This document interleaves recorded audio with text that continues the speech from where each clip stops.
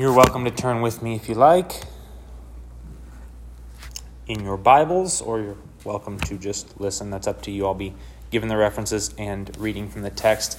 But if you turn to Luke chapter 4, the book of Luke, chapter 4, want to look at a couple of takeaways from the beginning of Jesus' public ministry. Luke chapter 4, beginning in verse 14. And Jesus returned to Galilee in the power of the Spirit, and news about him spread through all the surrounding district, and he began teaching in their synagogues and was praised by all. And he came to Nazareth, where he had been brought up, and as was his custom, he entered the synagogue on the Sabbath and stood up to read. And the book of the prophet Isaiah was handed to him.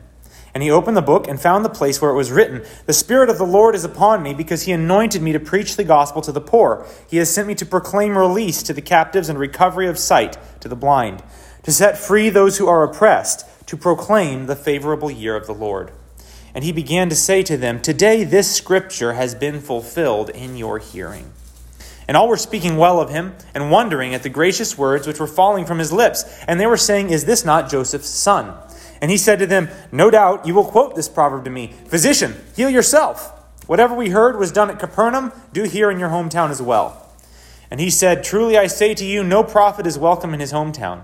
But I say to you in truth, there were many widows in Israel in the days of Elijah, when the sky was shut up for 3 years and 6 months, when a great famine came over all the land, and yet Elijah was sent to none of them, but only to Zarephath in the land of Sidon, to a woman who was a widow. And there were many lepers in Israel in the time of Elisha the prophet, and none of them was cleansed, but only Naaman the Syrian. And all the people in the synagogue were filled with rage as they heard these things, and they got up and drove him out of the city, and led him to the brow of the hill on which their city had been built, in order to throw him down the cliff. But passing through their midst, he went his way. And he came to Capernaum, a city of Galilee, and he was teaching them on the Sabbath. And they were amazed at his teaching, for his message was with authority. In the synagogue there was a man possessed by the spirit of an unclean demon, and he cried out with a loud voice, "Let us alone! What business do we have with each other, Jesus of Nazareth? Have you come to destroy us? I know who you are, the Holy One of God." But Jesus rebuked him, saying, "Be quiet, and come out of him." And when the demon had thrown him down in the midst of the people, he came out of him without doing him any harm. And amazement came upon them all. And they began talking with one another, saying, "What is this message? For with authority and power he commands the unclean spirits, and they come out." And the report about him was spreading into every locality in the surrounding district. Then he got up and left the synagogue and entered Simon's home. Now Simon's mother-in-law was suffering from a high fever, and they asked him to help her. And standing over her, he rebuked the fever, and it left her, and she immediately got up and waited on them. I'd like to bring out a couple of things from this section. First of all, a couple of brief notes. The section in verse 28 through 30, where all the people in the synagogue are filled with rage, and they get up and they drive Jesus out of the city. They lead him to the brow of the hill on which their city had been built in order to throw him down the cliff, and passing through their midst, he went his way. That phrase is put in there almost like an afterthought. You've got this entire mob of people take Jesus to the edge of the cliff, and they are so enraged that they literally want to throw him off the cliff. And then we have this little just sentence, you could probably call it an understatement, in importance, right? Passing through their midst, he went his way. Jesus was invincible until it was the Father's time for him to die. Now we know that Jesus, being God in the flesh, he even tells the disciples in the garden, "I could call legions of angels to my aid," right? So he's always invincible. But the lesson for us is we are invincible too until God says it is our time. If it's not your time, you can walk through the mob. If it's not your time, it doesn't matter what you're being threatened with, what risks you are running. If you are following the Father's will, he is sovereign. He's in control. That's the example that Jesus sets for us. But there are 4 specific things that I'd like to bring out. Number 1 is the importance of preaching and not just actions. There's a popular saying that goes around in Christian communities that says, "Preach the gospel, always, and when necessary, use words." It is a very nice sounding saying. There's only one problem with it. It is completely not biblical. Because what does the Bible say? It is necessary to use words. That's the example that Jesus sets for us. So words are not a last resort if we fail to be nice enough to bring people to Christ. In fact, Jesus tells us in Luke 4, verse 43 and 44, Jesus says, I must preach the kingdom of God to the other cities also, for I was sent for this purpose. Of all the things that Jesus could say about why he was sent to earth, that he would say, I was sent to preach. That's huge. If God is sovereign over salvation, then how come Jesus was sent to preach? Why didn't God just snap his fingers and save the people he wanted to save? Because God works through means. And one of the means that he has ordained is preaching. And it is so important that Jesus would say, that's why I was sent. I was sent to preach. So it is not biblical to say we preach as little as possible. We keep our sermons as short as possible. We keep family worship as minimal as possible because we don't need to preach. We just need to live like Christians. Well, you know what? Living like Christians involves preaching. If we're not preaching the word and the truth of God, we're not living like Christians. We're not following the example of Christ. Preaching is important. However, not however in contrast, not however in taking away from that. But if we go over to Matthew chapter 10, you can't go in either direction, right? Jesus, this is Matthew chapter 10, verse 1, summoned his 12 disciples and gave them authority over unclean spirits to cast them out and to heal every kind of disease. Skipping down to verse 5. These 12 Jesus sent out after instructing them, do not go in the way of the Gentiles and do not enter any city of the Samaritans, but rather go to the lost sheep of the house of Israel, and as you go, preach, saying the kingdom of heaven is at hand. Okay, so there's preaching again. And what's the next sentence? Heal the sick, raise the dead, cleanse the lepers, cast out demons. Freely you received, freely give. So is it enough to preach and not do? No. Neither one is an acceptable perspective as Christians. We're called both to show Christ in our actions, our love, our compassion, our generosity. Freely you received, freely give. That is an enormous statement. Jesus is saying, you go love others, you go bless others like your Father has lavished himself on you. The more we understand of our Father's love for us, the more impossible that command becomes. The more all-encompassing that command becomes. We are called to live lives of total devotion to loving and blessing others because our Father has so infinitely poured out his grace and his love upon us. So it must be both preaching and acting, speaking and doing, talking the talk and walking the walk. Both. Number 3, the offense of faithful preaching. So if you're taking notes, 1 was the importance of preaching and not just actions. Number 2 is the importance of actions and not just preaching. But number 3 is the offense of faithful preaching. Jesus was on his way to a megachurch, you might say. All were speaking well of him and wondering at the gracious words which were falling from his lips. He was, from a human perspective, he's doing good at this point. People like him. If he wants to start First Baptist Galilee, this is his chance to get people in, draw people in, build a booming church. Come on, Jesus, don't you want to minister to the seekers? They like you. Don't mess this up. But that's not Jesus' primary concern.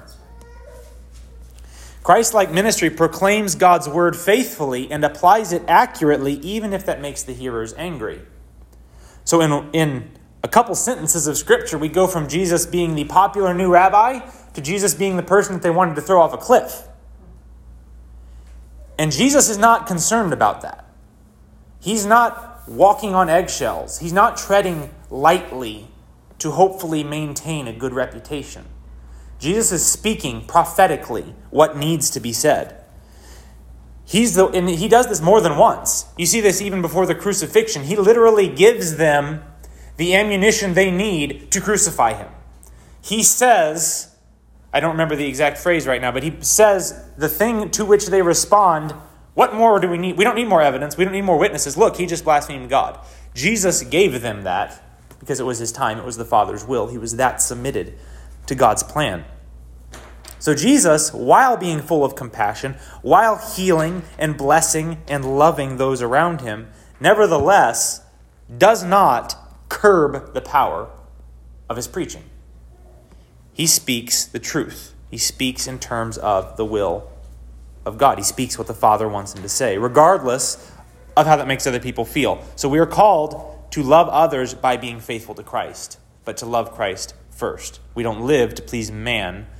We live to please Jesus. So 3 is the offense of faithful preaching. At some point, your preaching should be unpopular. If your preaching offends no one, then your preaching is not Christ-like. Jesus told us that. He said that the servant is not above his master. He said, if they hated me, they're going to hate you too. So that doesn't mean we set out to offend people. That's not the goal. But we do set out to be faithful, and we accept and realize we're in a war. That means we're going to take shots. That means that some people are not going to like when we come and proclaim the word of Christ faithfully. Number 4, the authority of Christ. And we see this repeatedly in this chapter. We see his authority over the physical realm. At the bottom, Simon's mother-in-law suffering from a fever, and Jesus rebukes the fever. All it took was a word from Christ for her to be healed. That's authority. That is huge authority, amazing authority. Jesus has authority over the spiritual realm. The demon-possessed are brought to him, and he rebukes the demons. And there's no debate. There's no contest to see if these demons have to listen to Jesus. He speaks, and they leave. He has authority over the physical realm, the spiritual realm, and the scriptural realm. Repeatedly, we're told that he teaches with authority. Chapter 4, verse 32, they were amazed at his teaching, for his message was with authority. And so I said repeatedly, that's the one that I know here. There's another one, he speaks with authority and not as the scribes, but I did not look that one up. But that one is, I believe, referring to Jesus and not one of the apostles. Regardless, the point is, Jesus' message is with authority. So, Jesus has authority over everything, physical, spiritual, and the authority to proclaim the truth authoritatively as the Word of God in the flesh. What does that mean for us? What does the authority of Christ over all things mean for us? 2 things, at least for now. Number 1, the authority of Christ should make us humble. Because who has authority over the spiritual realm? Jesus does. Is it us in ourselves? No. Who has authority over the physical realm? Jesus does. Is it us in ourselves? No. So Christian courage is not bravado. It's not, I can take it. I can do this. I'm strong enough. It's not believe in yourself. We see the 7 sons of Sceva in Acts chapter 19. They come to cast out a demon, and they even try to do it in the name of Christ. Let's look at it. Acts chapter 19. They try to cast out a demon in the name of Christ, but they're not walking in the power of Christ. Acts 19:11. Just go to verse 13. Some of the Jewish exorcists who went from place to place attempted to name over those who had the evil spirits the name of the Lord Jesus, saying, I adjure you by Jesus whom Paul preaches. 7 sons of one Sceva, a Jewish chief priest, were doing this, and the evil spirit answered and said to them, I recognize Jesus, and I know about Paul, but who are you? And the man in whom was the evil spirit leaped on them and subdued all of them and overpowered them. This is one guy. One man in whom is this evil spirit. Overpowered all 7 of them so that they fled out of that house naked and wounded. That is a huge exclamation point on how serious spiritual warfare is and how completely incompetent we are apart from the power of Christ. So the authority of Christ should make us humble, because 7 guys go in to cast out the demon from one guy without the power of Christ. The demon in the one man beats up all 7 of them and sends them away. Jesus comes to the man who can tear apart handcuffs, the man in whom dwells a legion, for we are many, of demons, and speaks a word. And that's all it takes. That's the authority of Christ. So that's the other part of the equation. The authority of Christ, number one, makes us humble to realize that apart from Jesus, we can do nothing. We are absolutely helpless. Weak, frail, we lose. But in the power of Christ, this is part two, the authority of Jesus gives us boldness. One of the pictures I like to think of is, before I get to that, Psalm 18:29. Here's a verse for the boldness that comes from knowing Christ. Psalm 18:29.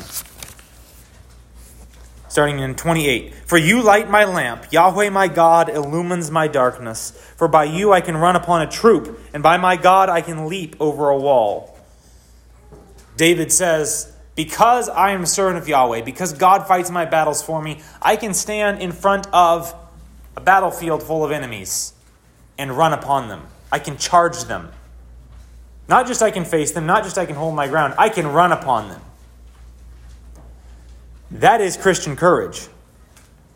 You see this in the movies. The movies love to bring out these scenes where the odds are impossible and the hero takes his stand anyway and he fights the fight anyway.